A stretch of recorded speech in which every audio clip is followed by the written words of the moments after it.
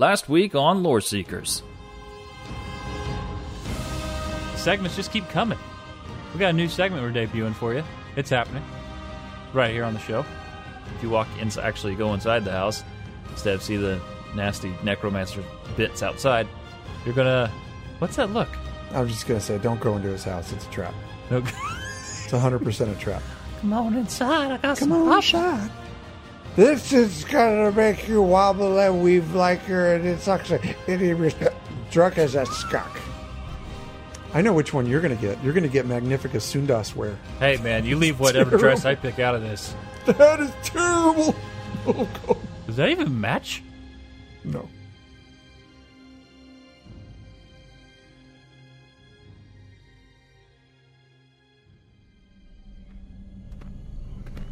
Hail, traveler. Be wary in these lands, for the skies overhead darken with the shadows of dragons' wings. The undercrofts overflow with the rise of the dead. There is danger afoot across the whole of Elsewhere. Do you venture to brave these wilds? Then come inside, rest your well-traveled feet, and order up around. Share your tales with two of Tamriel's finest storytellers. Here they are now, the Lore Seekers, Jibs and Cash. Oops, when I pushed record.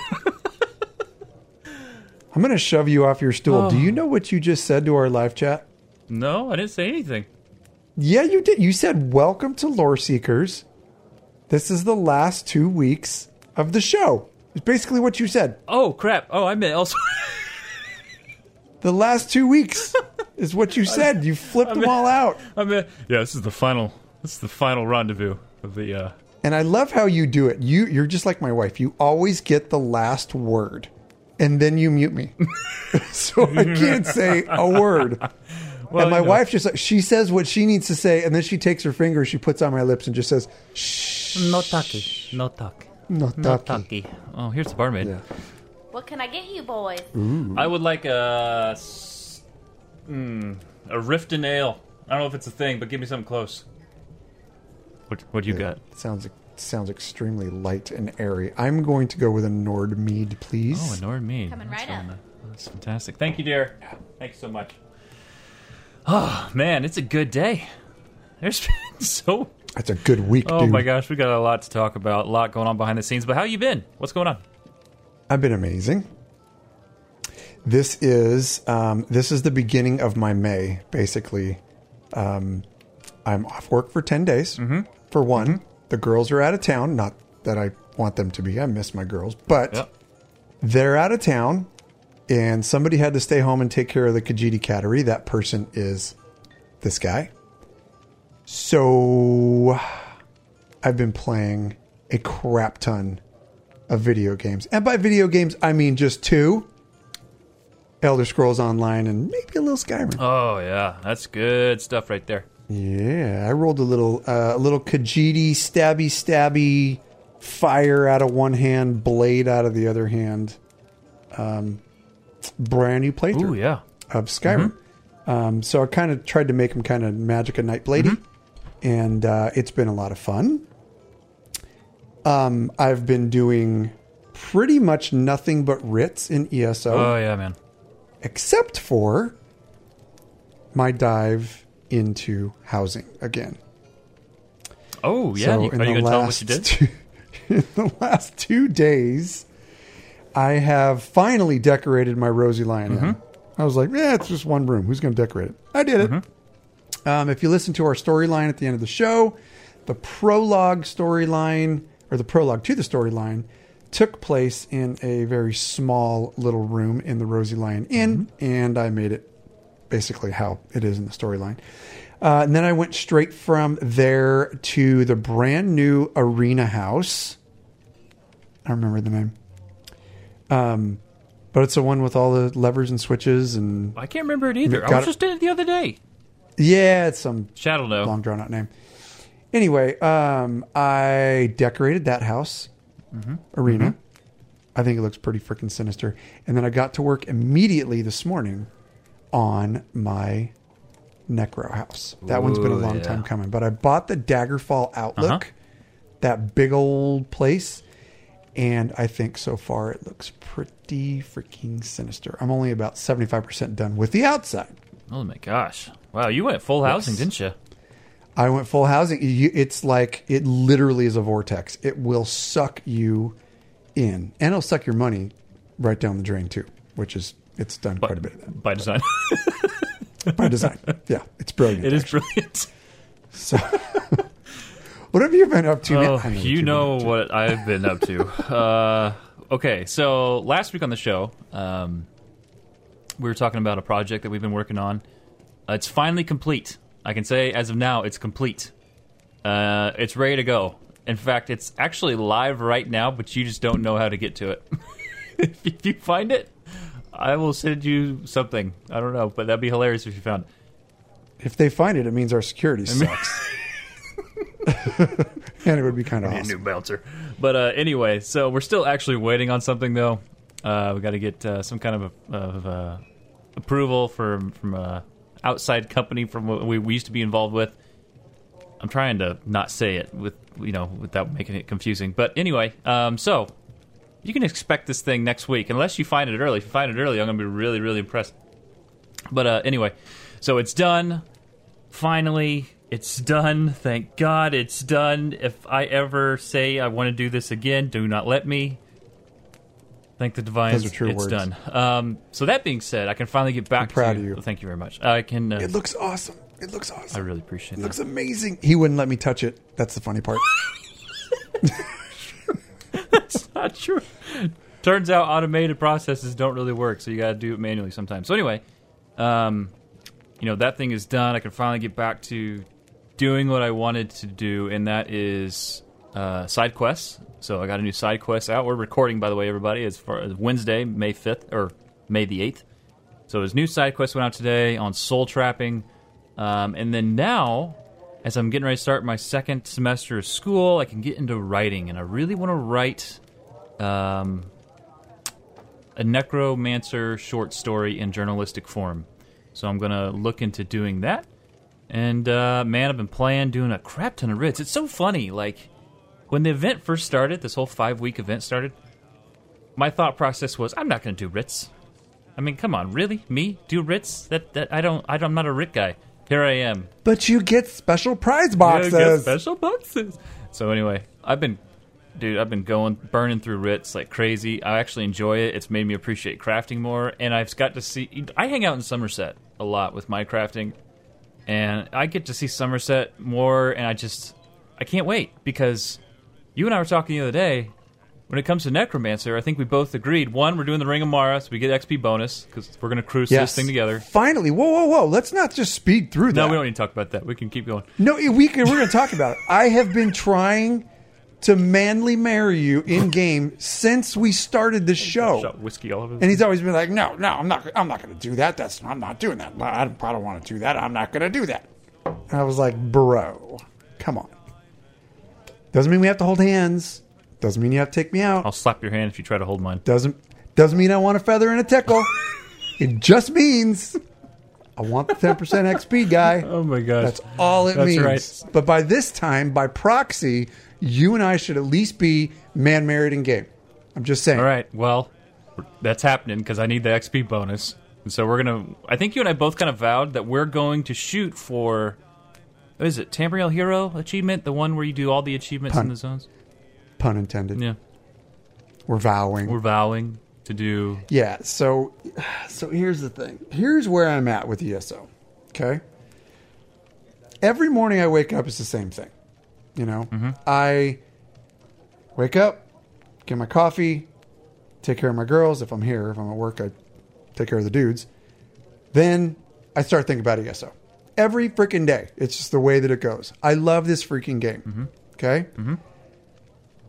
But I don't want to do another writ for a long freaking time. I don't want to do it. I don't want to do another writ. I've done writs on every single character, every single day. I have not missed a single writ, as a matter of fact. I did double writs on the first day. I I am very proud to announce that all of my collections are complete. There you go. All done. And here's the best part. I love him, but I beat Chivas in the guild. Yay! I was so happy I beat Chivas at something because he's better than me at everything. But I beat him in the game at getting the stuff, and now I'm trying to help him by getting his pieces. And I think I got his last piece that I'm going to hopefully send to him. But anyway, I finished all my stuff. I was really happy. I am kind of over the Indrik thing. So I don't want to collect stuff that I know that I'm not going to ride. I mean, they're cool looking mounts. I just don't, I would rather ride a cat or a guar. That's just where I land. So I started spending some cash on some of the harder things to get in these style pages. Mm-hmm. And it really helped out. So now that I'm done, I'm kind of just talking to people and sending stuff out as people need them. That's awesome. So I'm happy about that. But I want to hear about where you're at with all that. With what? I need to know. So I know what to send you, guy. Whiskey drink. Oh, yeah. Oh, that's a good idea. Man, I tell you what, I'm rocking, not only do I have this Riften Ale, but I'm also rocking a base of Jameson. It's kind of a cheat drink tonight. A base of Jameson, a hard base of Jameson, a pinch of Bailey's, and a pinch of Jack Daniel's honey. Oh, yeah, dude. You're about to freaking spike your insulin. Congratulations. It's just a pinch. Trust me, I'm careful nowadays. I've lost 23 pounds as of today. Oh, buddy, I'm so proud of you. Like, yeah, man. Charging Kicking along. butt. Yeah. I've my accomplishment for the week is I'm almost done with this brand new bottle of Basil Hayden's Dark Rye. I love how you've been working through it the past 3 episodes. I have been. And here's the worst part. I already bought another one, and then I bought like a tertiary whiskey. Bought a chaser for that one. Just to try it. Yeah, and I'm like a quarter of the way through that one. Yeah.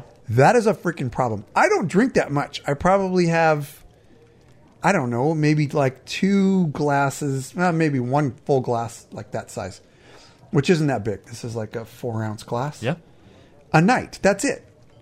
But over time, this stuff starts to disappear really quickly. Except for maybe last night, because the girls left and I was on a roll and I was playing. I was shucking and jiving with the folks in Discord and laughing and cracking jokes, and maybe some of them were inappropriate.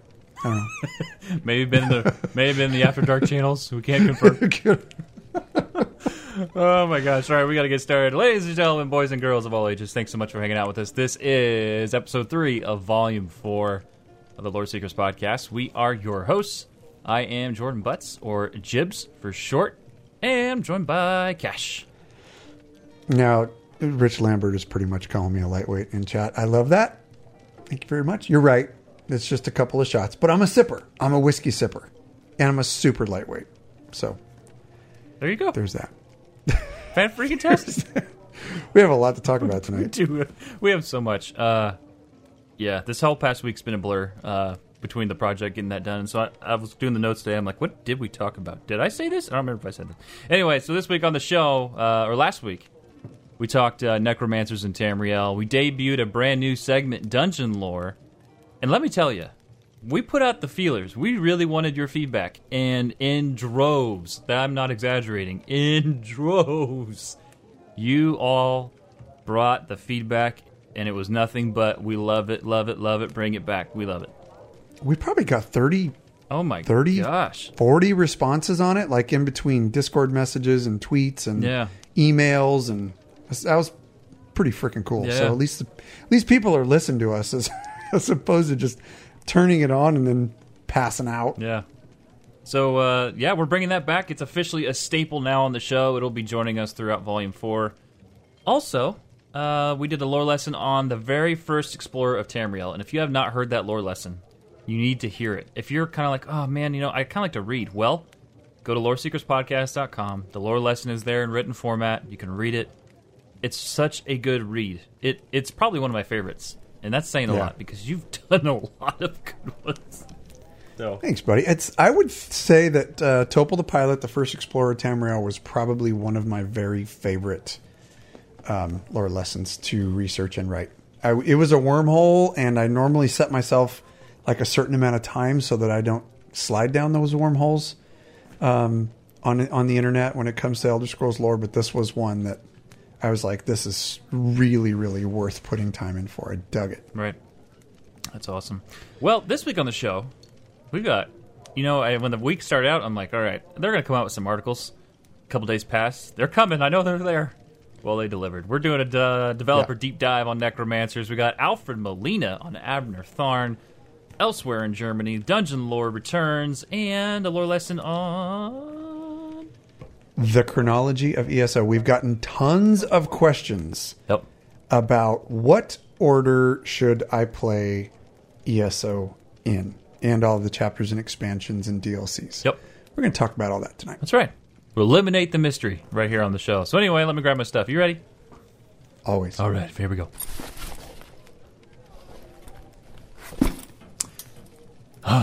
Good gracious. All right, well, before we get started, if you'd like to get something brand spanking new, and for free, I mean like top to bottom free, like the new cars smell free, here's what you do. We want to give you something for free, and we do that through Audible.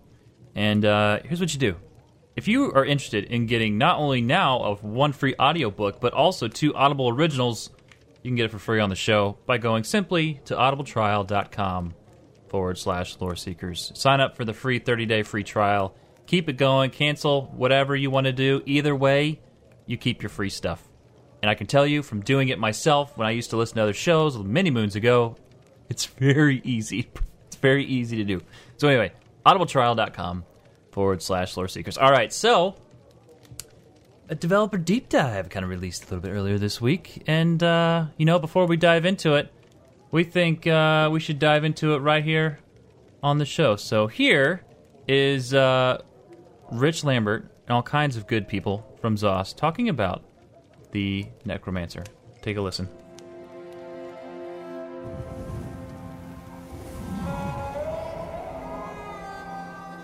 There were 3 main development goals for the Necromancer. 1, we wanted to ensure that it felt like it was faithful to both the lore and the player fantasy of what necromancy was in Elder Scrolls. 2, we wanted to ensure that the Necromancer had unique mechanics. It couldn't just be a sorcerer with undead pets or a dragon knight with undead-themed abilities. It had to stand on its own. And 3rd, we wanted to make sure that the Necromancer kept its identity.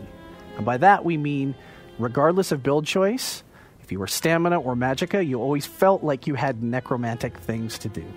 We started with looking at what necromancy was in Elder Scrolls lore across the board, making sure that we were kind of true to that concept, manipulation of human souls, dealing with certain magics that aren't out there already with other classes. And also we wanted the world to kind of react to you as a necromancer. So necromancy is kind of illegal. It's a little shunned in Tamriel. And so you casting necromancer abilities would trigger illegal acts is something we really wanted to strive for.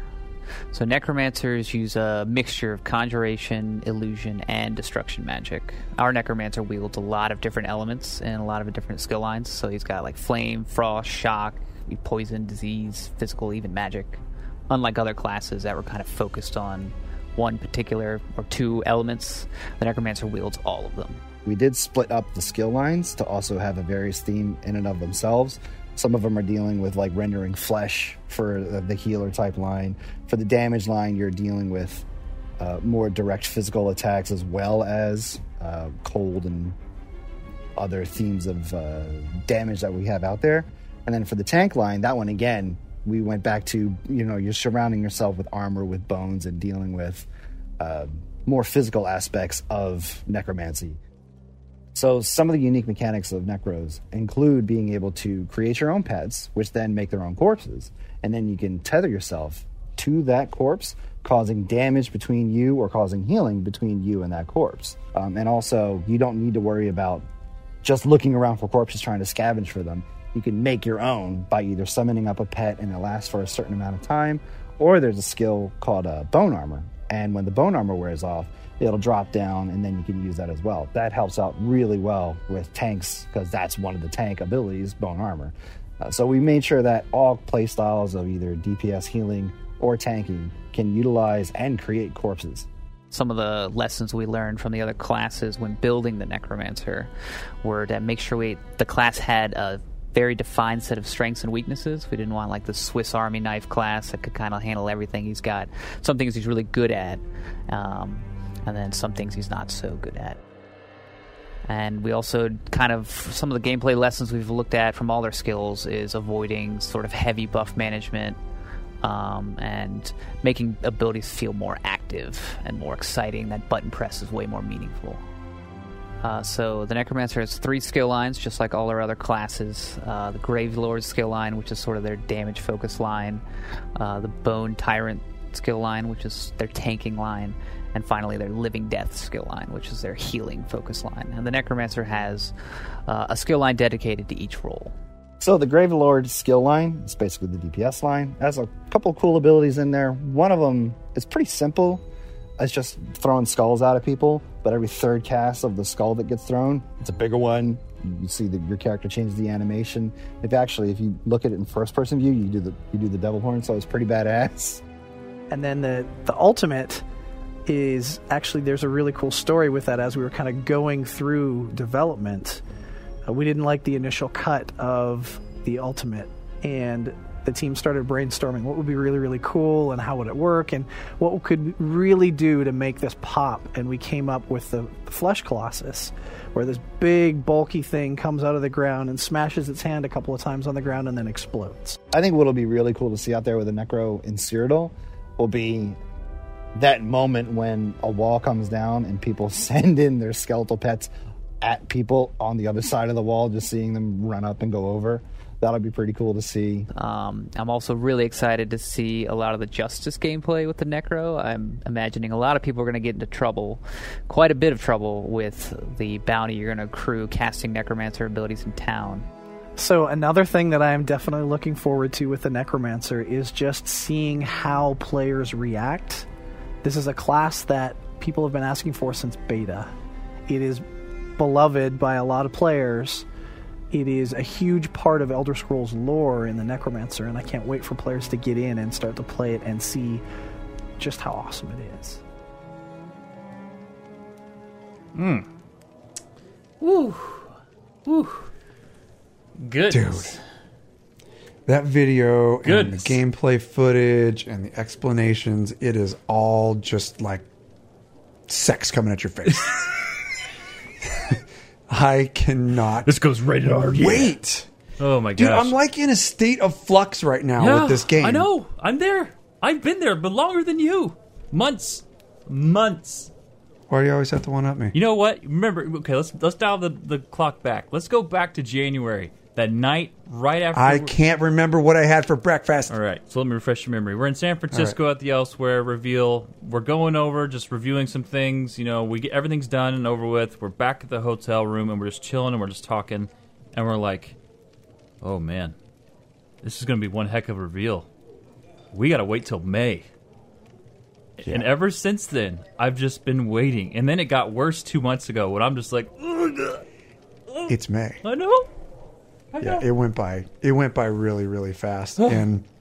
But it just seems like this past probably 2 weeks of the 5th anniversary event, I'm like in a complete state of flux. I'm doing the event, and that's the only thing right now that's like keeping me driven and not dying over the Necro. Yeah. And you and I both have decided not to do PTS. We're just going to kind of keep an eye on stuff a little bit and not ruin anything for us because we want to feel it for ourselves on launch day or early access day. Right. But I feel like I can't get into any other content right now, maybe besides like doing dungeons or pledges. Or I'll do those, no problem. Yep. But I think you and I are in the same spot to where we both want to love the Necro so bad and we want it to be our mains, and we're going to go back and do everything.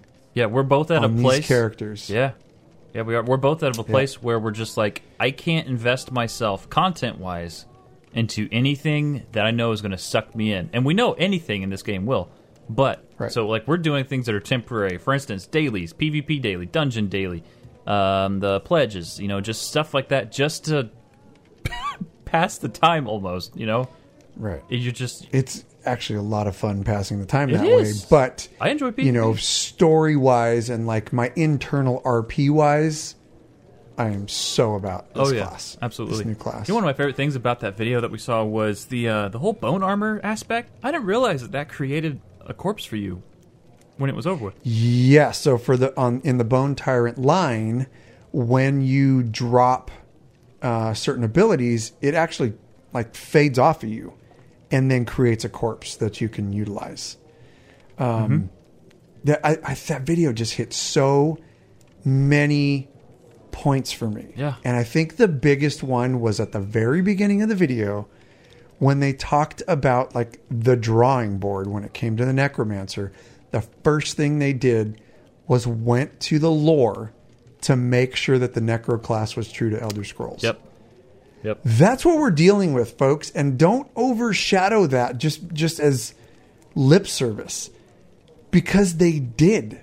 That is exactly what this class is all about. It is about the lore of where the Necromancer comes from in this game. And it's channeled to a way that a true illegal operating outside of the law Necromancer would work in Tamriel, like in Skyrim or any of the other games. Yeah, you can build a Necro. Right. But this is the way that Necros... I just scared the shit out of my cat, which was hilarious. This is the way that Necros should be. The combination of conjuration and alteration and illusion magic. I mean, when you can put those three things together... Yeah, man. Dude, that is sexy. I love the fact that they started with the lore because, you know, this... And I've mentioned this in previous episodes... And even in the side quests I did on Necromancers, you know, they are treated as the anomaly. Necromancers are. They are regarded as not normal. What they do is not appropriate in the eyes of most of Tamriel. Now, if you go back and read one of the lore books from Vanis Galarian, it's called A Guild Memo on Soul Trapping.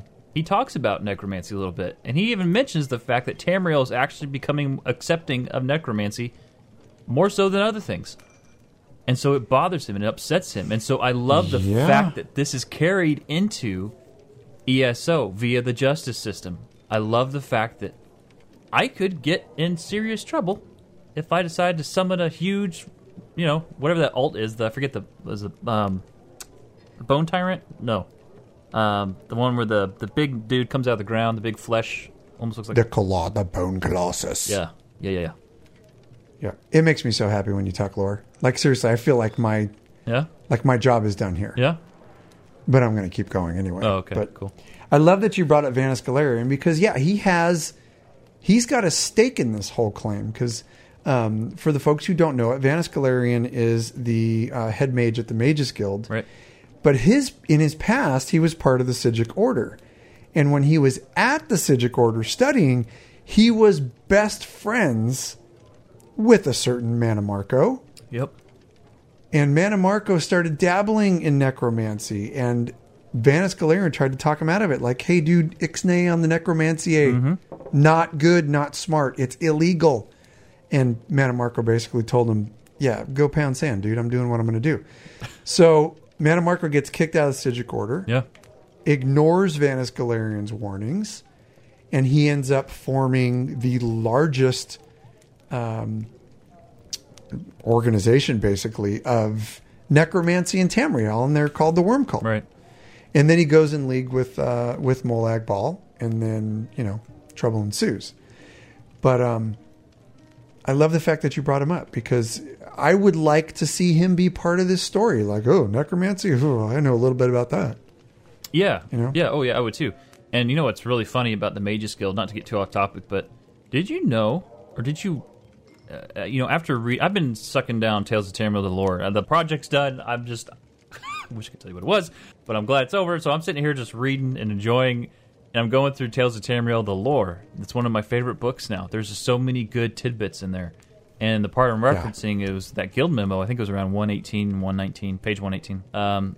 And, really you get the vibe that the Mages Guild themselves, really in actuality, to a lot of Tamriel lights, I guess, would be, they're just almost as much of an anomaly as the Thieves Guild. Tamrielans. Okay, Tamrielans. Tamrielans. All right. And Dark Brotherhood. Mainly because people at Tamriel, a lot of them fully don't get the arcane arts. They get antsy, you know? It's like you do something and they don't understand it, and so they freak out, you know? And so in a lot of ways, in a lot of aspects, just the arcane in general. So you throw in corpses, you throw in necromancy, and then you see some dude turning into a full-on just skeleton, huge skeleton with a tank alt.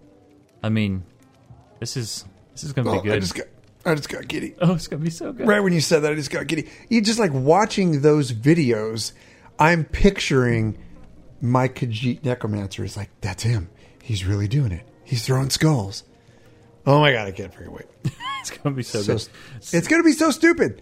Yep. Like, I might be divorced. And if that happens, I'm moving in with you. Okay, come on over. I'll be like, I love you. Come on over to Indiana. It's good times. I'm not a bad person. There's better internet connection. Apparently, I have that compared to you. So I got that working for me. All right. So anyway, check this out. If you want to watch the whole video yourself, or you can visit LordSecretsPodcast.com and check out the show notes. But they didn't stop there. We got another great video. And this one involved good old Abner Tharn, and particularly his voice actor, Alfred Molina. So check this out. Alfred Molina on what goes into creating everyone's quote-unquote favorite Imperial Battle Mage. I am Abner Tharn, advisor to emperors for well over 100 years. I most recently served as the Grand Chancellor and the Imperial Battle Mage for Varen Aquilaros. Well, Abner Tharn is he's an old wizard. He's political, he's manipulative, he can be charming and ruthless. He has a definite sense of humour, but it's more or less the kind of humour where he's basically deriding and sort of ridiculing others. He seems to have a very high standard in terms of performance, and people are, other characters are woefully fall short, it seems, and he's not shy about letting you know how he feels. But hugely intelligent, very much in control. He's all the things that the actor voicing him is not, basically. Try not to let the carnivorous plants consume you. Getting eaten by mostly stationary creatures doesn't help one's reputation. Or so I've heard. I approach this like the way I'd approach any character I play. You look at the text, you get all the clues from the text, all the contradictions, you look at the linguistic style of the character. Is this a character that uses a lot of alliteration or not? Is it a character? Is this a character that likes the sound of their own voice, for instance? And I think Abner Tharn definitely does like the sound of his own voice. I mean, I think he uses language in a very interesting and sort of passive-aggressive way. I mean, I'm looking at a line right now. He says, "Given your relative unimportance."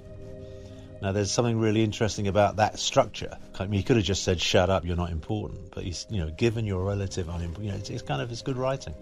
Gather the dusk mushrooms and head for Dagaro Dro's camp. As soon as I take care of the shadow that's been following me, I'll meet you there. So all the lines that I've enjoyed have always been the ones where he's being slightly kind of sarcastic. When he's kind of praising someone, and he basically says, "Your technique seems adequate, if a bit unrefined." And there's something wonderfully camp about that. Ah, the distinctive smell of Daedric sorcery. It's as atrocious as it is pervasive. He likes language, and he's sort of he's not afraid to use it.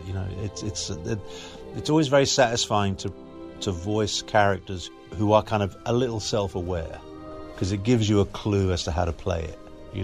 I assume my qualifications meet with your approval. But I like him. He's got a kind of it's very classical in a way. Kind of I can imagine him being a character in like a Shakespeare play. There's a sort of there's a kind of elegance to him and a danger as well. I'd like to know what a dusk mushroom looks like now. Like that's right here. Oh man, I love that guy. I didn't know he was English. You didn't know he was English? No, because I think the last thing I saw him in was that Spider-Man flick, and he was really good in that. But yeah, dude, he's really good at the voice too. So good. He's so good. Yeah, it's so funny you say Spider-Man because I've always been a huge fan of Doc Ock, and when I remember when he played him in Spider-Man, was it 2?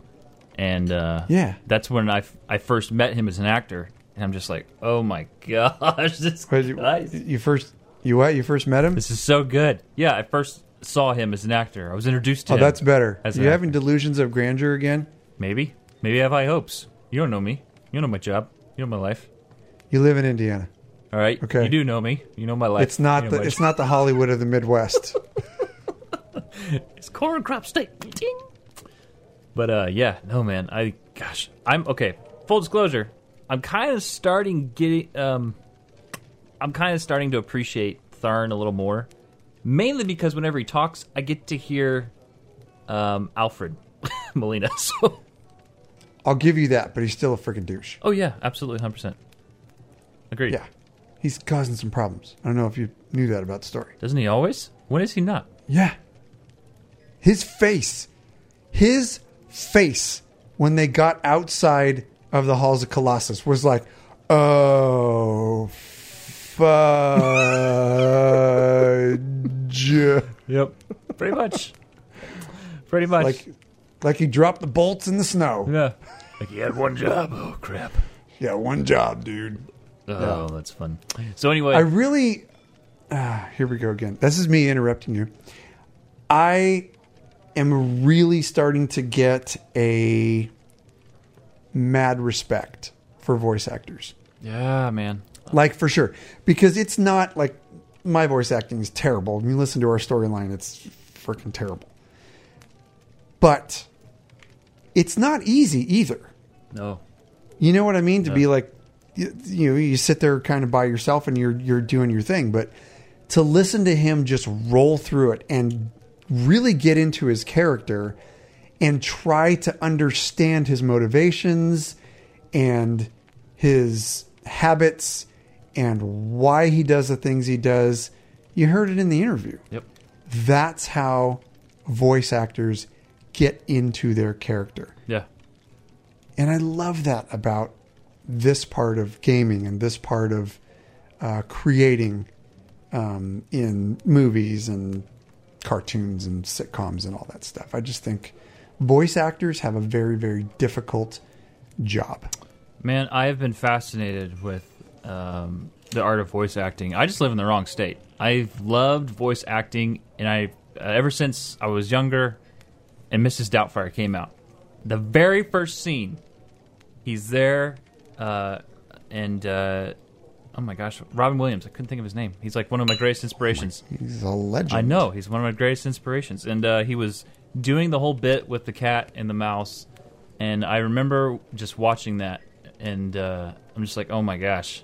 You know, he's recording this voiceover. I'm just like, oh, this is awesome. And ever since then, growing up, I was constantly practicing voices, constantly trying to mimic people and do things. And I love voice acting. I love the art. And so I love seeing stuff like this when I can really kind of get a behind-the-scenes look as far, especially someone like Molina, you know, who's so talented and has been a part of so many movies and so well-established. And the fact that we get to enjoy his voice acting in the game, I mean, it just makes it that much better, you know? Right, and I have a little shout out here. And when I was first introduced to voice acting, you know, when we were involved with Star Wars: The Old Republic, and we were doing the Old Republic radio show, we got to meet the voice of Queen Amidala, or Padme, and her name is Catherine Tabor, and we met her during the show, and then subsequently we did some charity work with her over the years. And you want to talk about an amazing person who really, I mean, first of all, she's in love with the IP of Star Wars. She loves it like through and through, always has been since she was a kid. And she's done all of these different voice acting for Star Wars and all the different things. And so she did Knights of the Old Republic. She did that game. And then her biggest thing, I think, was when she got to do Padme on the Clone Wars.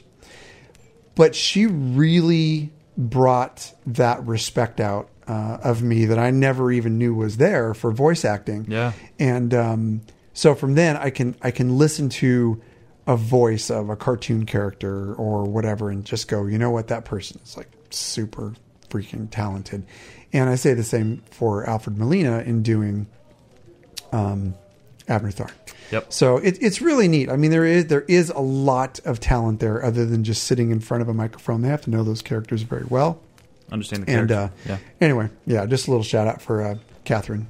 I'm sure she's out there somewhere. But that's awesome. Yeah. Amazing person. So anyway, Alfred Molina, that was awesome. Hope you enjoyed that. So voice acting is awesome. All these things are awesome. You can check out all this stuff. Again, LoreSeekersPodcast.com at the episode page. But now we actually come across our first real piece of news as far as article-based and not video-based. So we've got Celebrate Elsewhere's release with us in Wiesbaden, Germany. The only reason I said that correctly is because Cash was practicing it before the show. So this comes to us from ElderScrollsOnline.com. It says, quote, to celebrate the imminent launch of the Elder Scrolls Online Elsewhere, our first ESO Tavern, what? I love that, of 2019 will occur on May 31st in Wiesbaden, Germany. Join Zoss for a fun evening of food, drink, and conversation. So, all our listeners in Germany, you're in luck. Because you can go check this out. This is happening Friday, May 31st from 12 p.m. to 6:30 a.m. Eastern Standard Time at the why don't you take this? Wait, what? 12 p.m. That's noon. Yeah. To 6:30 a.m. I did not change the typing. I copied and pasted, so yes. Oh my God. That's like the entire day all the way through baby making time. 6:30 a.m.? Damn. Yeah. Anyway. Yep. This is taking place at the Jaschloss-Platt. Thank you. Under B417, Wiesbaden, Germany. Hopefully I did that okay. Yeah, practiced it. Yeah, it wasn't bad. There you go. You get your first debut into voice acting. So anyway, you can meet lead UI designer, tongue-tied, Bobby Weir, and you also community manager Kai Schober, and other special guests as well. You've got dungeon partners, PvP adversaries. ESO Tavern will be open from 6 p.m. to 12:30 a.m. Central European Time. Now I'm confused. I don't know what's happening. Now Stop trying to figure it out. If you'd like if you'd like to join them, you can email them at community_de@bethsofteurope.com with the subject Elsewhere Release Event, so you can confirm your attendance. So yeah, Germany folk, get on that.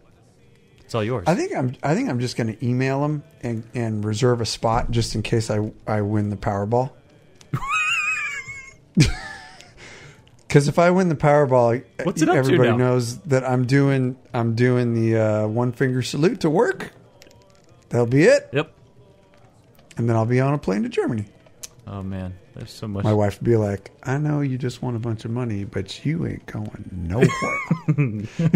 You sit your butt down, young man. You stay right here. You stay right Chris, here. get your butt back over here." Oh my gosh. So anyway, Germany folk, check this out. But now it's time for the continuation of our brand new series that you loved so much, and we thank you all so much for your feedback. Cash, what are we doing? We are continuing with our Dungeon Lore That's series. right. Here we go. All right, man. So we're doing Fungal Grotto 2. Yep, we're starting from the very top. Put it this way. Jibs and I have a lot of freaking work to do. So there was a little part of me that wanted about 30 to 40 responses saying that new segment sucks. We don't want it. We've already run those. We're not interested. But no, we got the exact opposite of that. People are good to us. Everybody, put it this way. We got no bad feedback. There was a lot more responses than we've ever got was on the dungeon lore. And I think the part that resonated with our folks, our listeners, is the fact that everybody gets into a pickup group and nobody wants to slow down and listen to the story and stuff. And that is, shameless plug, that is one thing about our Lore Seeker group. We are all about the lore. That's the basis of our guild. It's the basis of our community. We all want to give respect and absorb the story. So that's what this whole thing was about. And then all the other stuff that we do aside from the story is just kind of bonus, because we're adding a couple little things in to try and make the segment a little bit better. Mm-hmm.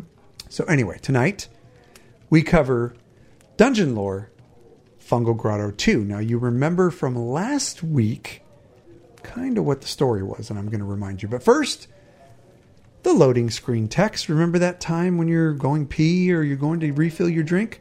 Stay in your damn seat. Read the text. And if you don't do that, I'll do it for you. Oh my gosh.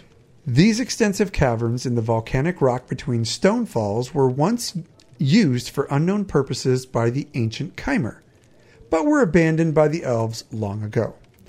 Now they are the haunt of goblins and other denizens of the underworld. That's the same one from last week, but this is part 2. Okay, thanks. Don't be upset with me. I'm just reading the news. Okay. So the region of Fungal Grotto 2 has not changed. It's still in Stone Falls. But there is a new quest that you get to go through, and this quest is called Lighting the Shadows. If you recall from the story in Fungal Grotto 1, you had unknowingly assisted the spider cult in clearing out the cavern of quarreling goblins and dreg so that they could reach a cavern deep in the grotto. Once the task was completed and the spider cult was able to reach that cavern, you were ordered by the leader to leave immediately. She gets quite freaking froggy with you. Yes, she does. Like super snappy. Mm-hmm. So, of course, like every good man, you shut your mouth and you turned around and left. She says jump, you say how far. Correct. But in the continuation dungeon, Fungal Grotto 2, you return to the grotto to find out how the spider cult has begun turning innocent people into shadow soldiers loyal to their cause. Ooh. The spider cult has unearthed the Obsidian Husk, a magical artifact shrouded in mystery. The Obsidian Husk, there's actually lore for the Obsidian Husk. The Obsidian Husk is said to have the ability to create and control all types of shades, from minor shadowlings to larger, more complex creatures with high intelligence and unknown power. Members of Mephalah's cult have been known to scheme and battle over this particular artifact. But you are going to assist the members of the Fighters Guild, led by Defender Two Blades, in stopping the cult from raising an army of shadows that would destabilize the region. There you go. There's your bit of lore.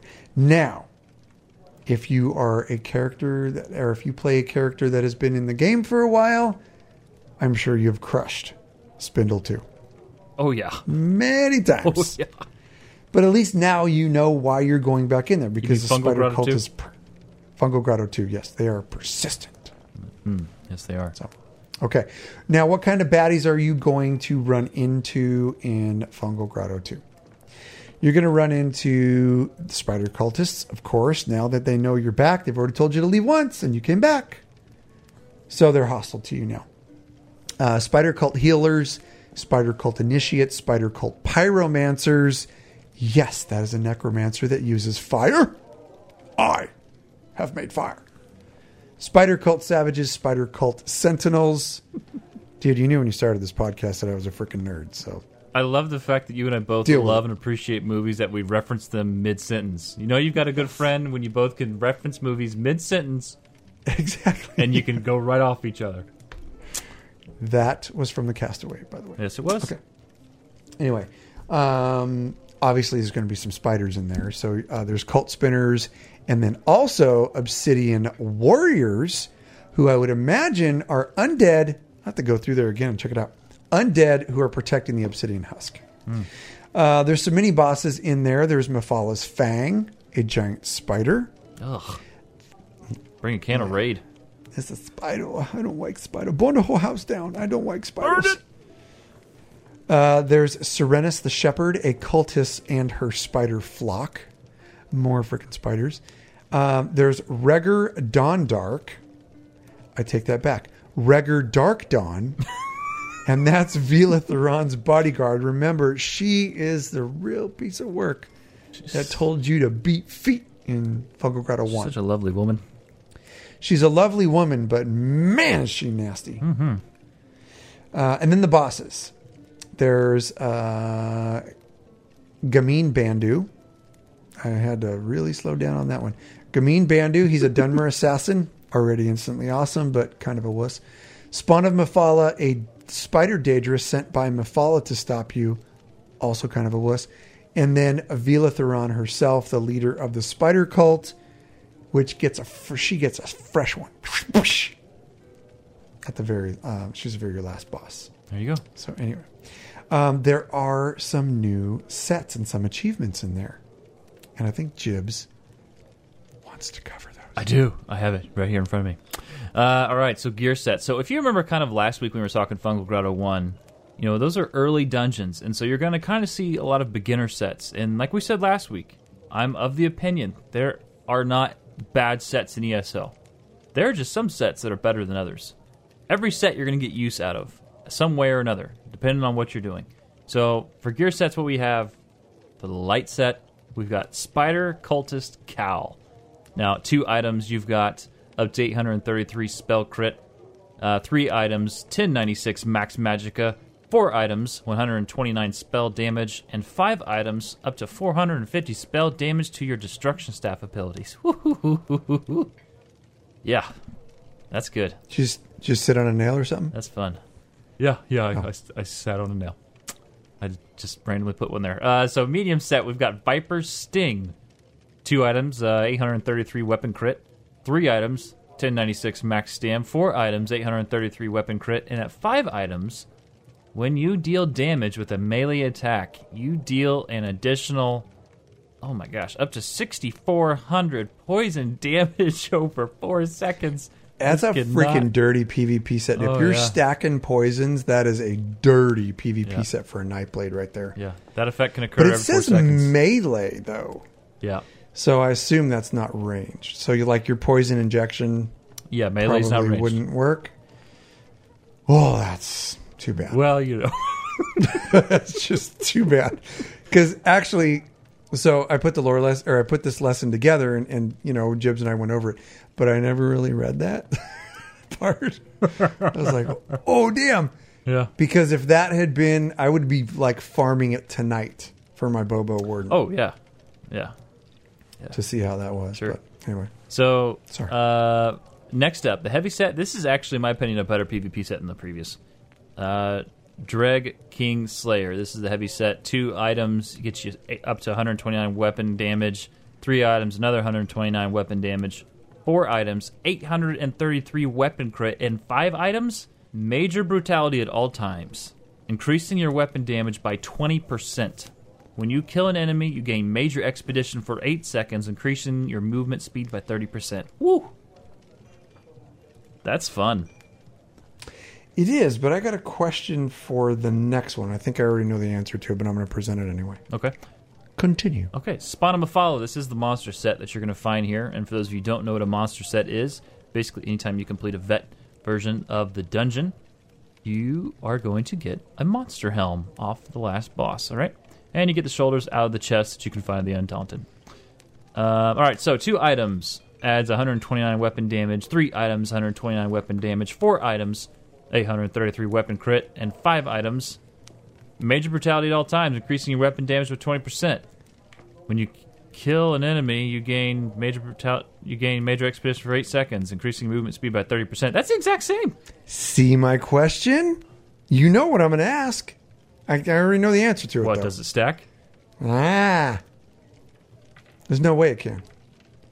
I've never tested it. I really don't know. It's a heavy set, though. So, I mean, it could be a PvP set, but I don't think those two... If you have major brutality, you have major brutality. That's it. It's not going to stack to 40%. No. There's no freaking way. No. Maybe people can reach out to us. Let us know for clarification on Twitter at LoreSeekers. I bet you we get an answer in chat like right now. So sure I really don't think that you do. I think that there are some sets out there that can be redundant and useless if you're using another set with the same exact bonus. So I'm pretty darn sure that doesn't. I'm keeping an eye on chat in case they're all... Are you guys all high? What's the deal? Answer the damn question. Answer the damn question. Can't stack named buffs. No stacking. All right, there you go. There you go. Thank you, chat. Appreciate Thank you very much, Steve. very much. Thank you so much. And here's another little shout out. My friend Geek Freak Steve happens to live close to Cash. Him and I are going to go have some whiskey on Friday. And fantastic. That's awesome. Have some fun, boys. Drink one on me. That's right. All right, so fun fact. I like to say that because I never get to. Before dungeon scaling was introduced in Update 5, normal Fungal Grotto was designed for levels 12 to 15. And Vet Fungal Grotto was designed for vet ranks 1 through 5. Remember vet ranks back then? Thank God for one Tamriel. Woo! Hallelujah. All right, so yes. For achievements. Now, if you're going to be an achievement hunter like Cash and I are with our Necros, well, here we go. You're going to need to know this. Fungal Grotto 2, Vanquisher. So when you defeat Mephal's Fang, Gammon Bandu, Serenus, the Shepherd, the Spawn of Mephala, Rhaegar Dark Dawn, and Violet Theron in Fungal Grotto 2, you'll get that achievement. Defeat Fungal Grotto 2 Conqueror. You get this when you defeat Gammon Bandu, the Spawn of Mephala, and Vila Theron, and Vet Fungal Grotto 2. Fearless Assaulter. Defeat is it Vila or Vila? Just pick one. All right. I like Vila, kind of like Bob Vila. Defeat Vila Theron and Fungal Grotto 2 without any member of your party. Should I handle the rest of these? Using the protection of the Obsidian Husk. I got it. I'm going full Bosman. I got it. Veteran Arachnid Slayer. Defeat 200 spiders in Vet Fungal Grotto 2. Veteran Obsidian Slayer. Defeat 425 Obsidian Warriors in Vet Fungal Grotto 2. Fungal Grotto 2 Survivor. This is a no-death run. That means you defeat all the bosses in Fungal Grotto 2 without suffering a group member death. Next, we got Fungal Grotto 2 Assassin. This is a speed run. So, you gotta kill everybody, get everything done. 20 minutes of starting the dungeon. Timer starts when players engage first group of spider cultists. And that was actually a question the other night we were having on what a speedrun entails. And that like brought it to light for me, is that a speedrun is when you very first start engaging the first group within the dungeon all the way to the death of the last boss. Yeah. And there's actually a great add-on. I think it's called Dungeon Timers. It will automatically, anytime you go into any vet dungeon, you'll have a little timer pop up on the top left hand of your screen. So it kind of helps you monitor your time. It's very, very good. I've yet to use it because, I just haven't went for speed runs yet. But anyway. About to, it's though. Funny that you say that because I was about to ask you if you wanted to do Vet Fanglayer tonight. Vet Fanglayer? Yeah, we got to start training so we can get that stupid worm pulse in that personality. Yeah. I'm telling you, I want it. I know, I do too. I want it real bad. So bad. I want it all, and I want it now. We want to know what you think. What do you guys think of these sets? What do you think? Are you going to go to achievement hunting? Or maybe, what did you think about Alfred Molina and, Rich and everybody from ZOS on the deep dive on Necros? What do you want to know? Here's what you can do. Call us, 765-382-6961. You can email us at LoreSeekersPodcast.com. 365, 7 days a week. Anytime, anywhere. For calls collect. Yeah, okay, I'm going to stop. Anyway. But we'll only check them from 8 o'clock in the morning until 10 o'clock in the morning on Monday, Wednesday, and Friday. Except for 2 to 4. That's right. And a break at 4:30. All right. Yeah. So anyway, we'll be right back.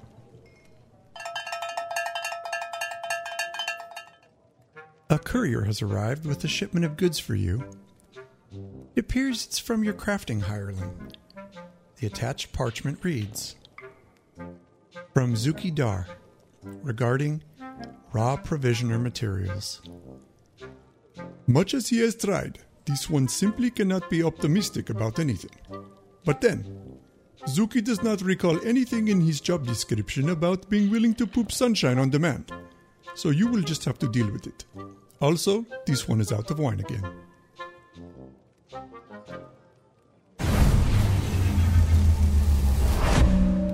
Whew. All right. So we heard you like the hireling messages, so we thought, hey, let's throw them in the show. So there you go. There's your first one.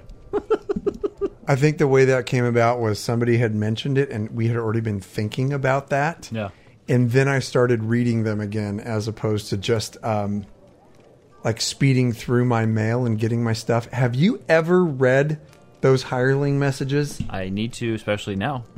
Oh my God. I've read a few. They are not as many as you freaking have. hilarious. Yeah. So anyway, we thought we'd do a little bit on that. If you hate it, you could just tell Jibs because it was his freaking idea. Wait, I don't think it was. That was a phone conversation. That was yours. Pretty sure it was. It was? Yep. Okay. Stop talking. You can direct all hate at Lore Seeker Cash. That's my Twitter with a K. All right. Cash. Lore Step Lesson, back. do your I thing. have a spell. Step back. I already did it. Do it. You did it. I did the spell. Oh, I did it because I learned how to do it. Oh, well, you did it wrong. Now there's a scamp. Good job. Okay. So, this is Lore Lesson freaking 55, which blows our minds, by the way. That's a lot of lore. That's a lot of listening to you talk. Well played, sir. Bazinga. Yeah, that's pretty good. But, I mean, here's the thing. This one is, I would say it leans more towards an ESO 101 type of thing. Uh-huh. But we've gotten so many questions about the actual order. Like, if you want to get Nat's ass on the way you should play ESO if you want to stick to the lore, then this is the lore lesson for you. Okay. This is more about the expansions and DLCs and how everything ties together than it is about any particular piece of lore that we've covered in the past or will cover in the future. So just take a listen, because I mean, even I got a bunch out of this just preparing for this lore lesson, and this is how I'm going to run my Necro.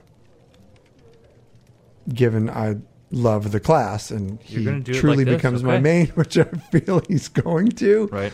This is how I'm going to run him. Okay. With a few small little tweaks, but anyway. Mm-hmm. We'll talk about that later because I'll probably do the same. Yeah. So, in what order should I complete the DLCs, expansions, and chapters in Elder Scrolls Online? Big question. So there is a relative chronological order to ESO's content.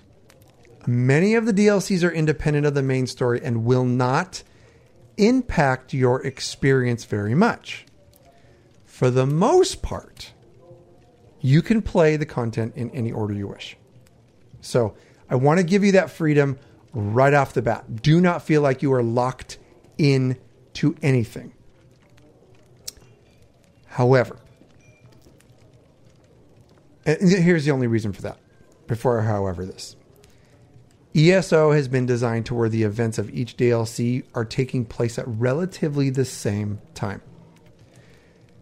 But, now I'm going to however it. But, there is still some semblance of order to the DLC, and if you absolutely want to do it right, then this is going to help you. So, don't feel like you have to take notes on this. This will be posted on our website as a guide so that you can see what you're doing and you'll understand it. But if you are if you're super diligent about doing this and you don't want to miss anything and you want to hit all these little cues that lead you into the next storyline, this is the way to do it. This is the most logical way to play through the storylines. And believe it or not, it's in the order that they were released. That's it. They're smart the way that they released all this stuff. So, pay attention. The first one you want to do is the base game. And this is going to include the Fighters Guild and the Mages Guild quest lines. Are we going to do the base game again with our Necros? Oh, hell yeah. Okay. All right. Well, I mean, yeah, I'm doing them for sure. Okay. Well, if we're going to 100%. Got a full experience. Full experience. Okay. We're doing it. Okay. All right. Sorry to interrupt. You're my Elder Scrolls spouse. Oh, you're doing it when you say that. All right. Yeah. I will be the woman, and I will tell you what you're going to do. I already have enough. Well, now you're going to get some more. Okay. Base game, including Fighters Guild and Mages Guild quest lines. The second one, Craglorn. The third will be Imperial City. The fourth is Orsinium. We're going to go through all these in detail, so do not fret. The fourth DLC, or the fifth DLC is Thieves Guild. Then there's the Dark Brotherhood, followed by Shadows of the Hist, followed by Morrowind, Ugh, my heart. followed by Horns of the Reach, followed by Clockwork City, followed by Dragon Bones, Somerset, Wolf Hunter, Murkmire, where your galoshes, and finally Ratstone. Don't drink the water. Actually, finally is going to be elsewhere, but we're not quite there yet, folks. It's so close. I'm starting it It's elsewhere. so freaking close, I can seriously taste it on my lips. It's so good once it hits your lips. Okay. So, now you may find yourself in the spot where you do not necessarily have all the DLC. We completely understand there's some people that don't sub. Don't have the funds, not fully committed. I get it. Your reason is your own. But we have a solution for you. You can also play the game in the following order just to see all of the main plot lines. So this would be the order in which you can purchase this DLC. This is the main DLC, the major plot lines for your story in Tamriel is with these 1, 2, 3, 4, 5, 6, 7, 8. With these 8. Counting's hard. Thought you stroked out for a minute. All right. The base game, including the Fighters Guild and Mages Guild. Orsinium. Morrowind. Clockwork City. Somerset. Dirty Murkmire. Wrathstone. And coming soon, Elsewhere. Those are the major plot lines that are going to give you everything that you need. Now, small little touches in the other ones. Craglorn Imperial City, Thieves Guild, Dark Brotherhood, Shadows of the Hist, Horns of the Reach, Dragon Bones, and Wolf Hunter. Not critical. They are not critical if you want to follow the storyline in the correct order. And like I said, do not worry. This is all on our website. First fun fact of the lore lesson / ESO 101. If you own the base game only, you will start the game's tutorial and end up on your race's starter island. For instance, if you own Morrowind, but not Somerset, you'll be placed on Morrowind, and after the game's tutorial, if you own Somerset, you'll end up in Somerset after the tutorial, whether you choose to skip it or not. Which is my least favorite starter zone. Yeah. I like the original starter zones. So like Bankerai and Canarthy's Roost and whatever the other one is. I dig those. I think it was the Orc Island. Forget the name of it. Bankerai? Bankerai, yeah. So what's the other one I missed? Anyway, I don't know. Somebody will look it up and call me a dipshit. So you're it's right in front of me. You wrote Starting zones. You want to know? If you're Daggerfall Covenant, it is Glen Umbra and you're starting as Stros Mackay. That's the one I was talking about. If you are Aldmeri Dominion and therefore have made the correct choice in faction, you're going to be gifted with starting Canarthy's Roost in Ordon. Oh my gosh. I did say it. I'll call them all out. I ain't scared. The next one, if you've chosen Ebonheart Pact, then before you consider your life choices, you might end up in Stone Falls on Bleak Rock Isle. Should we? Yeah. Should we tease a little maybe what we're talking about doing when we have to open up the second Lore Seeker Guild for PC? I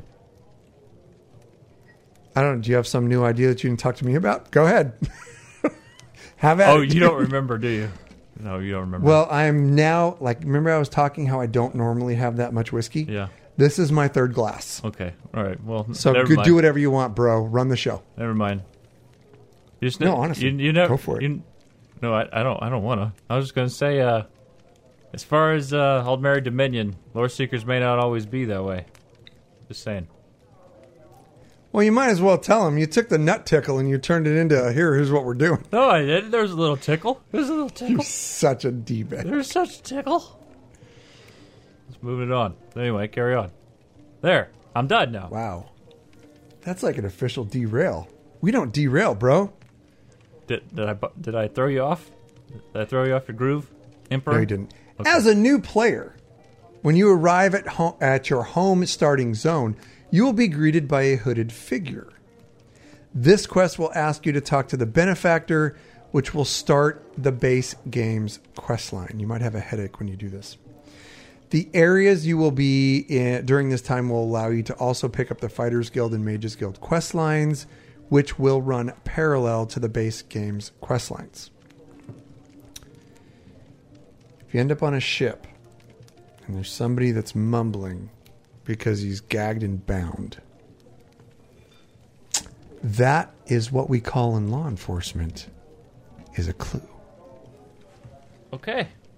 You're about to get bashed on the head. Anyway, each alliance encompasses 5 different regions, and the overarching alliance zone quest lines will lead you through each of these regions.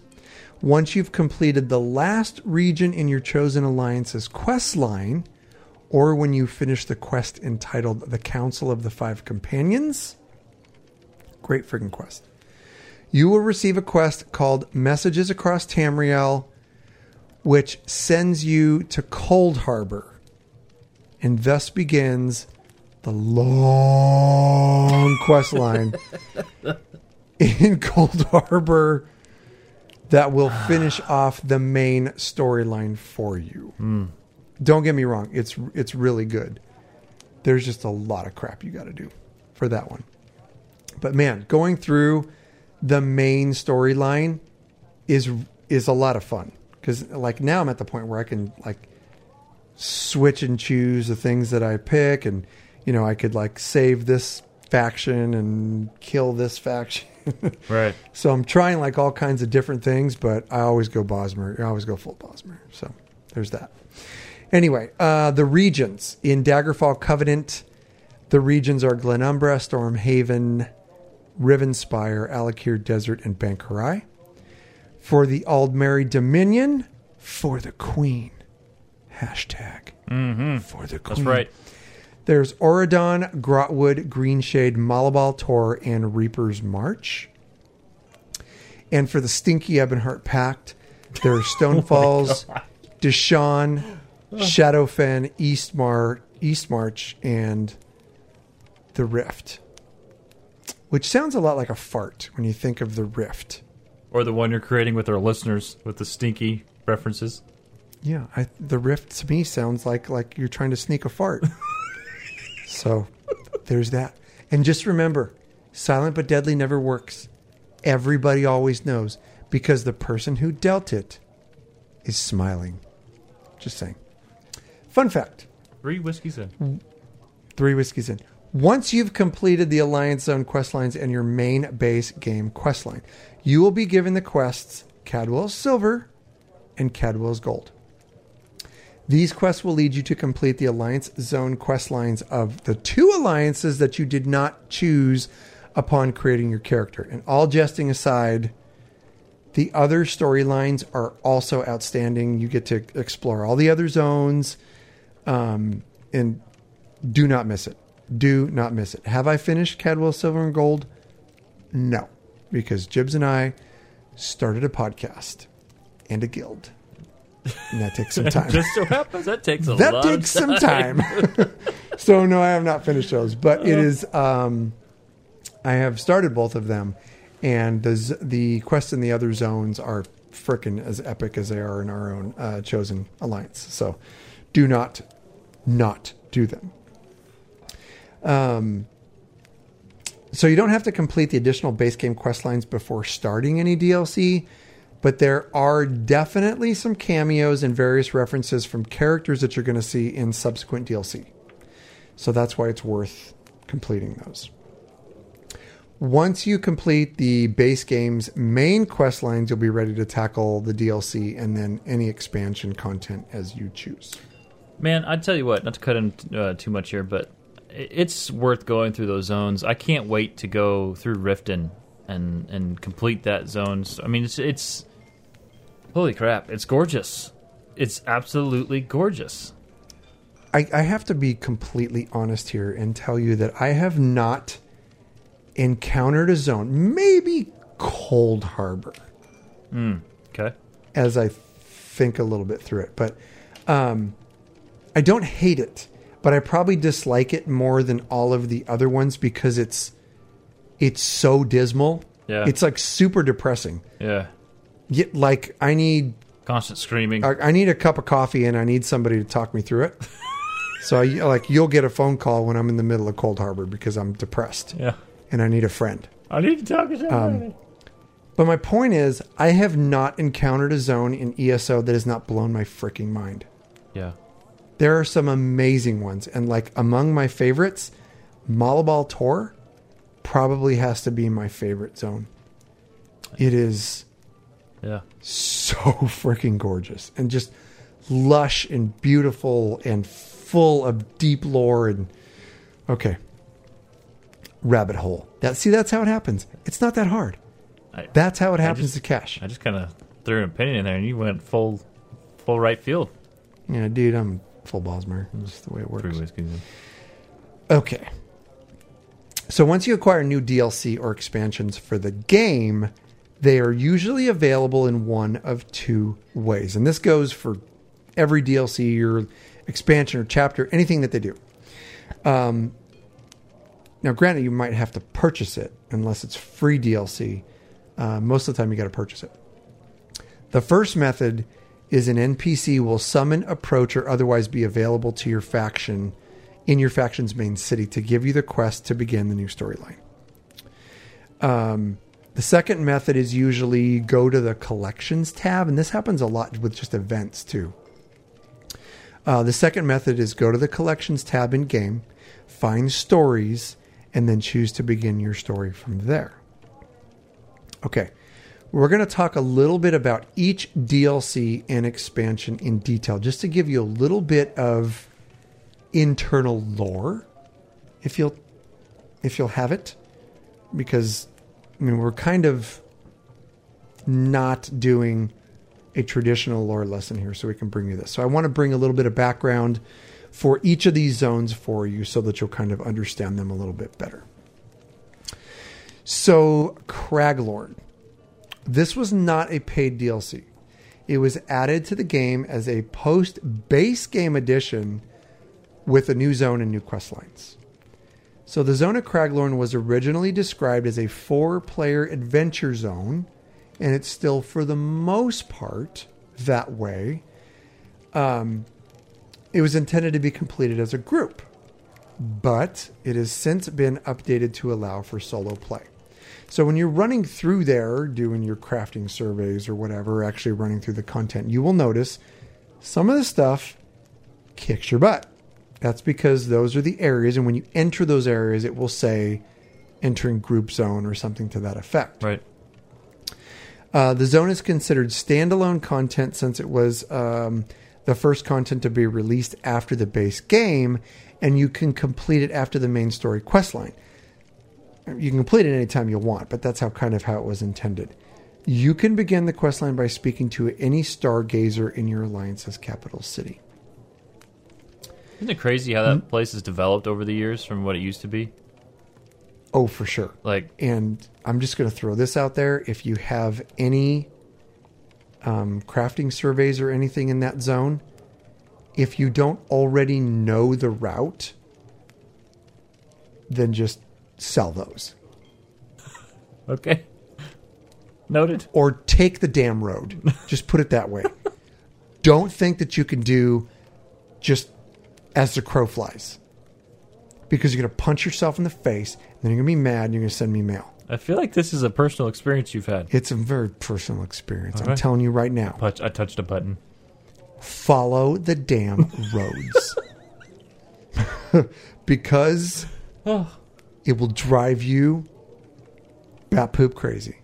So that's what you've been doing in Craglorn. Take my word for it. Follow the roads. Don't think you can get up that hill, because you can't. Okay, I got to move on. Imperial City. This is a PvP zone. This is where you pull out your PvP-ness-based zone with a PvE quest line. This content is considered standalone and will not largely run into any other storylines of the game. To begin the Imperial City questline, travel to your alliance's home gates within Cyrodiil. and speak to an Imperial City captain. They will provide you with the starting quest. You will then travel to the center of Cyrodiil and enter the Imperial City. But be careful, because other players may be on the prowl. They will be on the prowl. They will kill you. Yeah. They're freaking kitty cat mean. I'm just telling you That's that happened to me right many a time. now. You go in there and... I'm actually really glad you posted that, because I've always, I read about Imperial City. I've been there many times, but yet I find myself still clueless when it comes to, what it's meant for as far as the lore side of it. So, dude, Cyrodiil is freaking awesome. Oh, yeah. Yeah. That place is super fun. Yeah. So, and during the 5-year anniversary event where we got to go into PvP, the PvP zones, and do those quests, I was loving it. I had a lot of fun doing that. It reminded me of old school PvP zones and other MMOs that I played in the past, where there's always the air of, oh my God, I might be getting stalked right now. Right. Yep. Yeah, I mean, that's definitely a thing. And then when I'm in PvP like that, then I drop into the thing where when I get attacked and I do the JoJo the Circus Clown thing where I can't freaking figure out what I'm doing. It's like and I get died. It's like I get died every time. It's like everyone's worst fear when you're getting ganked. It's just your body. It's like your mind wants to do something, your body's trying to do something else, and during that process, you forget every single skill you have on every bar. I know, and I'm seriously not a terrible player. I'm not too bad. And so anyway, okay, Orsinium. This DLC gives you access to the full city of Orsinium and the zone of Hrothgar. Freaking awesome zone. The questline guides you through the exploration and the deep culture of Tamriel's orc race. And to begin the Orsinium questline, you're going to speak to Stuga. Yes. We know you know who she is. We killed her here once. You're going to speak to Stuga in any starting city, and she will allow you to travel to Hrothgar. She'll actually point you in the right direction to travel to Hrothgar, and you'll be very happy for leaving her. She's actually not too bad. Once she gets past the introductory line, I remember I talked to her, I think it was a week ago, and she goes into everything, why we need to go there. I'm like, okay, now see, this is so much better now, Stuga. I can get past the whole introductory thing now. She's a horrible woman. Okay. Thieves Guild. Yeah. This is actual guild-based DLC. There's an entire new guild that you join with new guild skill lines. So guild-based DLC without characters found in other quest lines. This is a largely stand-alone expansion. So to begin the Thieves Guild, you're going to go to any Outlaw's Refuge and speak to Quen, super cutie, who will start the quest line and take you to the new zone in Hughes Bane. Then there's the Dark Brotherhood. This is also guild-based DLC with characters found in other quest lines. To begin the Dark Brotherhood questline, you're going to find Amelie Crow in any Outlaw's Refuge and accept the quest, which will lead you to the new DLC zone in the Gold Coast and will also lead you to a life of murder. Murder. Just saying. It's one of the greatest stories. It's going to blow your mind. It's dark. There's death. Lots and lots of death and grinding. It's good. It's good. Then there's the Shadows of the Hiss. This game pack brought 2 new dungeons to the game, which were the Ruins of Mazatoon, that place, and Cradle of Shadows. There's no major story development, and this content can be completed in any order that you want. And my Khajiit Cattery is going crazy. Come on, dude. That's my goal. They're just really happy about it. Jeez. Okay. Morrowind. Okay. Morrowind. This was a full chapter release for ESO and introduces an enormous zone, Morrowind, and a new player class, the Horden, and more than 30 hours of main story content. Now, I said main story content. A new trial was added to the game with this chapter. This chapter contains major storylines that should be played in chronological order, following the list top to bottom, like we said before, if at all possible. Major storyline. So, do not skip this one. Horns of the Reach. This game pack brought 2 new dungeons to ESO. They were Bloodrot Forge and Falkreath Hold. There are no major storyline developments, and this content can be completed in any desired order that you want.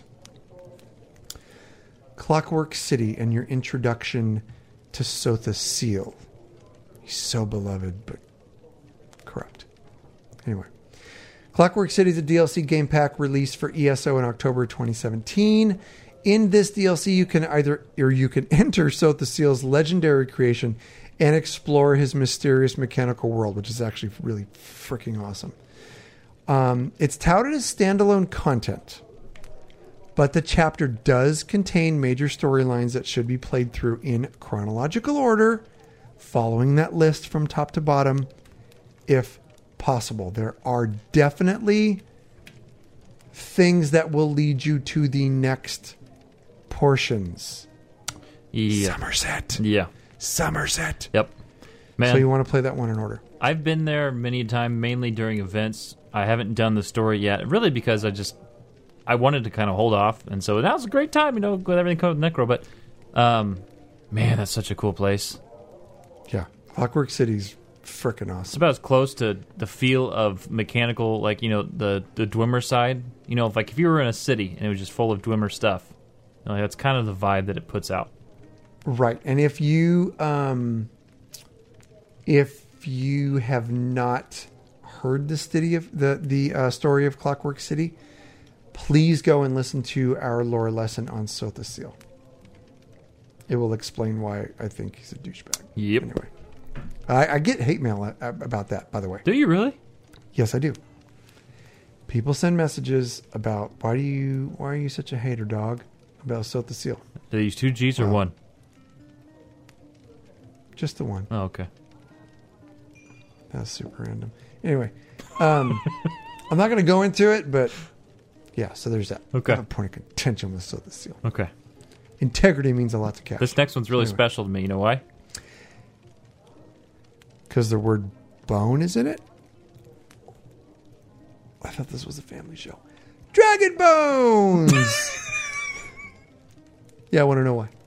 Talk to me. Because this is right before this launched. I mean, we're like weeks, maybe 2 weeks before this launched. The show launched. Lore Seekers started. I know. Isn't that crazy? It is crazy. Can't believe I've sat here and listened to you talk all this time. I know. I don't even hate you yet. That's what's awesome. I try not to hate you. How's that working out? Not real good. I love you, buddy. All right. Dragon Bones, this DLC pack for ESO introduces 2 new dungeons, Fang Lair and Scalecaller Peak, one of which I'm going to conquer on Vet Hard Mode, No Death Speedrun. There's no major story development, and this content can be completed in any desired order. Quite literally provides you with the 2 most difficult vet dungeons, and arguably the 2 most difficult dungeons in ESO. Agreed. They're pretty freaking hard. Somerset is the next one. This is a major chapter release for Elder Scrolls Online. It hit the floors in May of 2018. It's a freaking year ago. Yeah, man. It's nuts. It's nuts to think about that. I mean, it makes sense because they're on a schedule, but I can't even freaking believe it's been a year since Somerset. Oh, I know. It's crazy. And yet, you know what? It's been a year, but yet I'm finding myself excited to go back and quest in Somerset again. Yeah, same. No? This whole game makes me excited to go back through with a new character. Oh, yeah. So Somerset, this part of the storyline sends you to the Somerset Isles and the ancestral home of the Altmer. Aldmer, your choice. Early, later. Anyway, that for the first time since Elder Scrolls Arena in 1994. Yep. So it was a big deal. Kind of a big deal. It was a big deal. It's a big deal. Now, Somerset has major storyline plot that also should be played in chronological order. So make sure you go through the list that we talked about above. And then the next one is Wolf Hunter. This DLC game pack introduces two more new dungeons. Good dungeons. March of Sacrifices and Moon Hunter Keep, which are both freaking awesome and werewolf themed. Do not miss out. There is no major story development here, and you can complete these two in any order in which you desire. Moonhunter Keep on Vet. Holy crap. Stupid. Yeah. Yeah. The newer DLC on Vet is just freaking nuts. Yeah. Yeah. Murkmire, Bring Your Galoshes.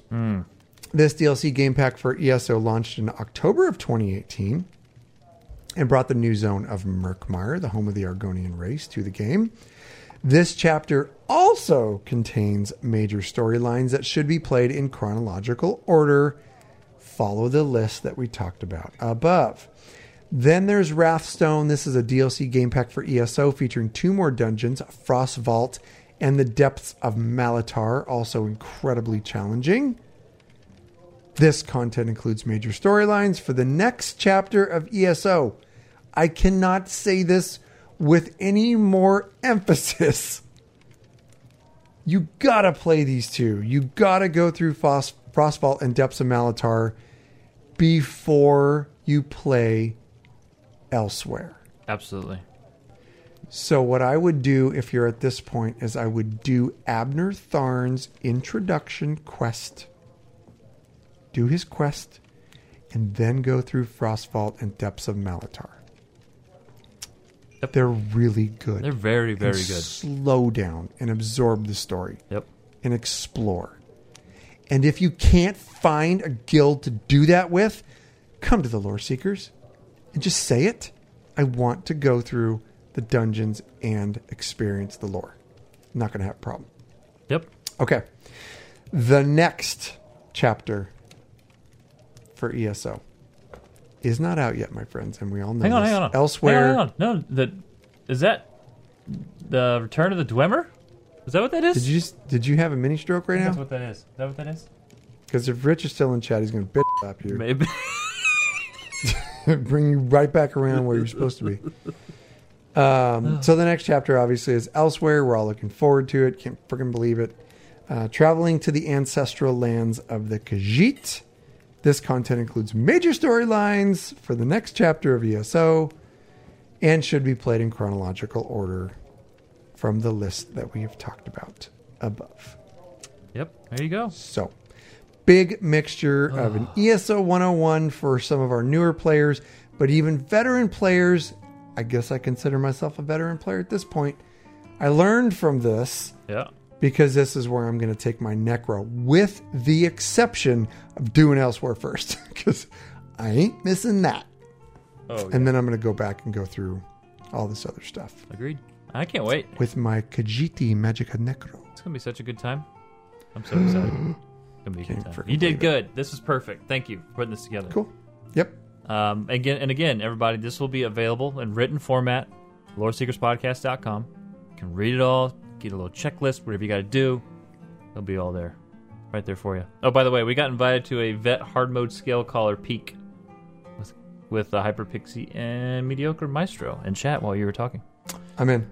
Sign me up. I'm in, like, right after we're done with the show. I am in. All right, everybody. Well, we hope you enjoyed this show. Thank you all so much for hanging out with us. And if you enjoyed this podcast, you know, whatever you're choosing to listen, however you're choosing to listen to Lore Seekers, thank you so much. But if you're using iTunes, here's what we want to know. We want to hear from you. We want a review. For every 5-star written review that you give us, we'll give you a shout out on the show. And first up, we've got Chris SD from I love this one. The UK. I do too.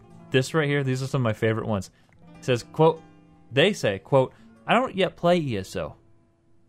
I gasp, as I'm still Skyrimming. I know I'm years behind, but even if you are just an Elder Scrolls fan, this is a superb podcast to listen to. Hopefully, when I've exhausted Skyrim, I have a problem with sticking to a character, I'll be looking forward to delving into the world of ESO, thanks to Jibs and Cash's boundless love and enthusiasm for the ESO universe, and their great knack of making you feel like as welcome as one of the family. Very friendly, informative, fun, and entertaining for ESO vets and complete newbies alike. Man!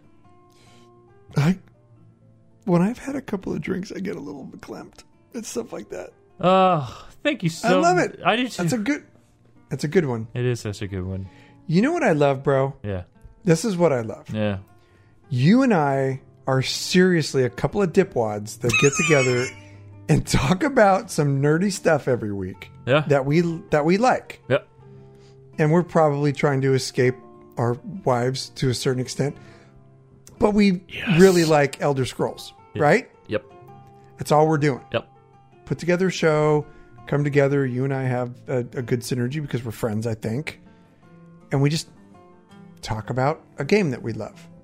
Yep. But the thing that I love is that we can bring people into this community that don't even play the game we're talking about. Yeah. That blows my freaking mind. Yeah. How that can happen with just a couple of dudes talking about something that they dig. Yep. I love that. I do too. So I'm going to try to say his name again. Christ SD. I'm so sorry if I butchered that. That's terrible. When you get into ESO, because I totally get the Skyriming thing. That's a very difficult game to put down. When you're ready, we have a spot for you. Come and join us. And as an extension of just what Jibbs and I like to talk about, our guild is so much better than he and I could ever be. It's insane. They're incredibly talented. So incredibly kind that's it. people. It's another shameless plug, but it's the freaking truth. Yeah. The folks that we have listening to our show and that are coming to our community are just good, solid humans. And that to me means the world. Yep. Well, he said it all. He nailed it. I love reviews like that. And you know what? When you're ready, we're here waiting on you. Thanks so much for listening. We appreciate the review. You can call us 765-382-6961. Put it in your phone. Name it Lore Seekers, whatever. Give us a call. Or you could call us the Dipshits. That works too. Give us a call. Leave us your voicemails. And you can email us loreseekerspodcast@gmail.com. You can join the official guild. loreseekerspodcast.com/guild. Download Discord. Join the Discord server. And visit /apply in the Apply to Guild channel. You can find this show wherever podcasts are free. This includes all, the outlets, all the places, Spotify, Stitcher, wherever. Be sure to subscribe, though, so you can get your episodes automatically wherever you're at when they drop. Typically, I like to release them around 9 a.m. on Friday. You can follow us on Twitter, myself at JibbsIRL, Cash at LoreSeekerCash with a K. But most importantly, Cash, the show. You can follow the show at LoreSeekersCast on Twitter, Instagram at LoreSeekers, and on Twitch at twitch.tv/LoreSeekersPodcast. I have a quick shout out. Okay. We had a little correction. I pronounced Bosun wrong on the last show, and we got a really nice email from Rose, or a really nice voicemail from Rose, who corrected my pronunciation, and she said it's actually bosun, and it's equivalent to a petty officer in the modern Navy. It was a really nice message. So anyway, thank you, Rose. That is much appreciated. Sometimes we just screw it up. That was one of those times. I listened to her voicemail and I went, she's super sweet. She was so nice. So anyway, thank you, Rose. That was appreciated. Oh my gosh. Well, thank you all so much. We hope you have a great week in gaming. Stay safe, stay awesome. And next week, we have a surprise for you, but also it's the final week before Elsewhere. Talk to you soon. Take care. Dilly frickin' dilly.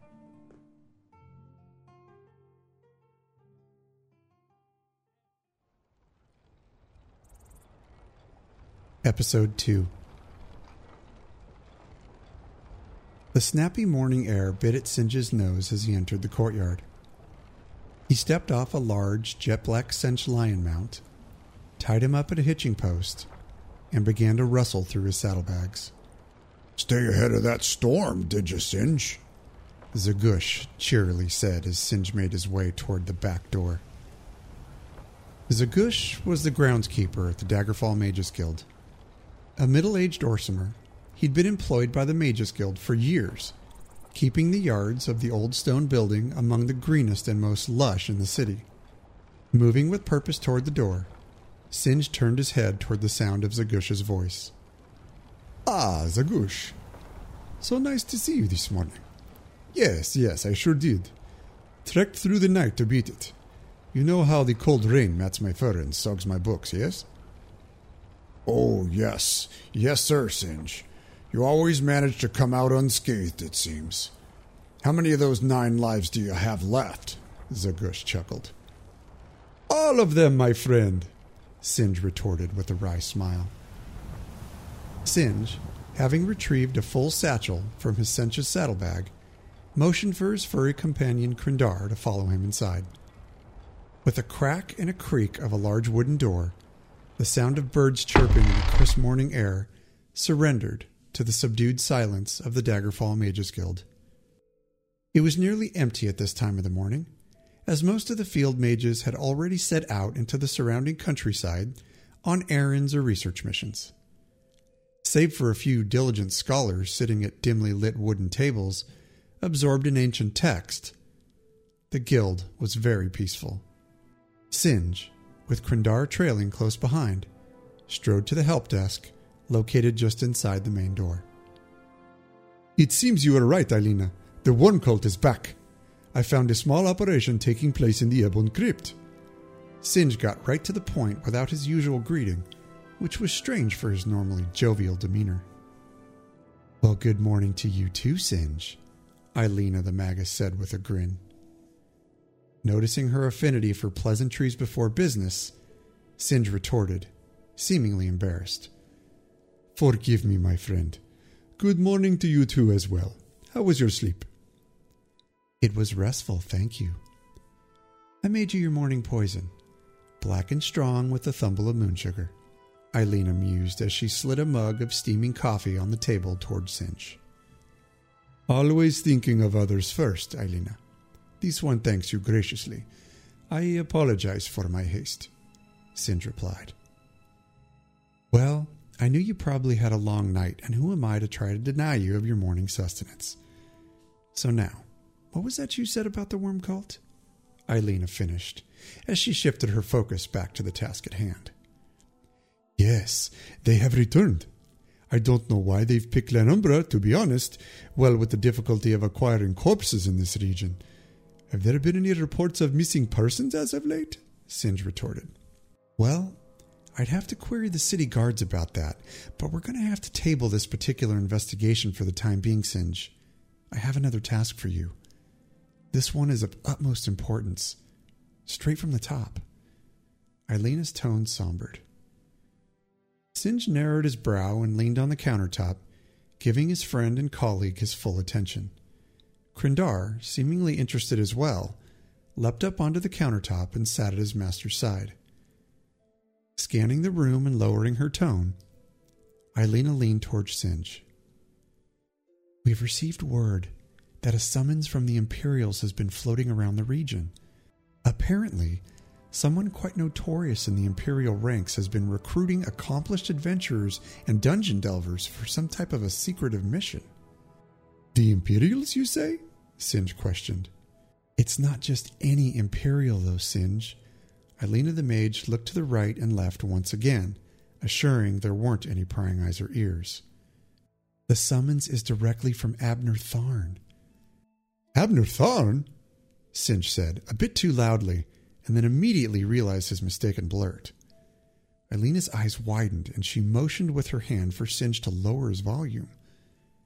Abner Tharn, Singe whispered. As in the Chancellor Abner Tharn? As in the Battle Mage Abner Tharn? As in the 5 Companions Abner Tharn? Yes, Singe, that Abner Tharn, Aelina said with hushed certainty. Well, now that is quite curious, Singe replied, scratching his furred chin with one paw. We need you to find him and follow him, undetected. You are not to make contact with him for any reason. We simply need to know what he's up to, Aelina ordered. Still scratching his brow, deep in thought, Singe seemingly ignored the question. Singe, are you hearing me? Aelina quietly snapped. Breaking out of his deep focus and distant, thoughtful stare, Singe replied, Yes, this one understands. I need your complete focus on this one, Singe. No side quests. No relic hunting, no moon sugar runs. None of that this time. This is a big deal. He's up to something and the guild wants to know what it is. Are we clear? Ilena's serious tone had Singe's full attention. Yes, ma'am. I will ensure the task is done. No worries, please, Singe said with a wry smile. Okay, fine then. Your payment for your last mission and a box of supplies is on the desk in my study. Collect them and get moving. We need you to deploy as soon as you are able. There's also a copy of the missive in the box. It will give you an idea as to where he was last seen. Now go. Nodding his head in bewildered agreement, Singe nodded curtly at Ilena and turned to complete his orders. As he turned, Ilena spoke once more. Singe, she said sternly to get his attention, but once she had it, her demeanor turned to one of concern. Be careful, would you? This one could be dangerous. Smiling his appreciation for her thoughtful concern, Singe replied, I will, my friend. I will contact you when I have something. Come now, Krindar. Singe turned once again and moved with purpose towards Ilena's study. With a box full of supplies for his mission and his payment in hand, Singe headed back down the cobblestone road to a modest rented room at the Rosy Lion Inn. As usual, Singe's faithful feline companion was gracefully in step behind him.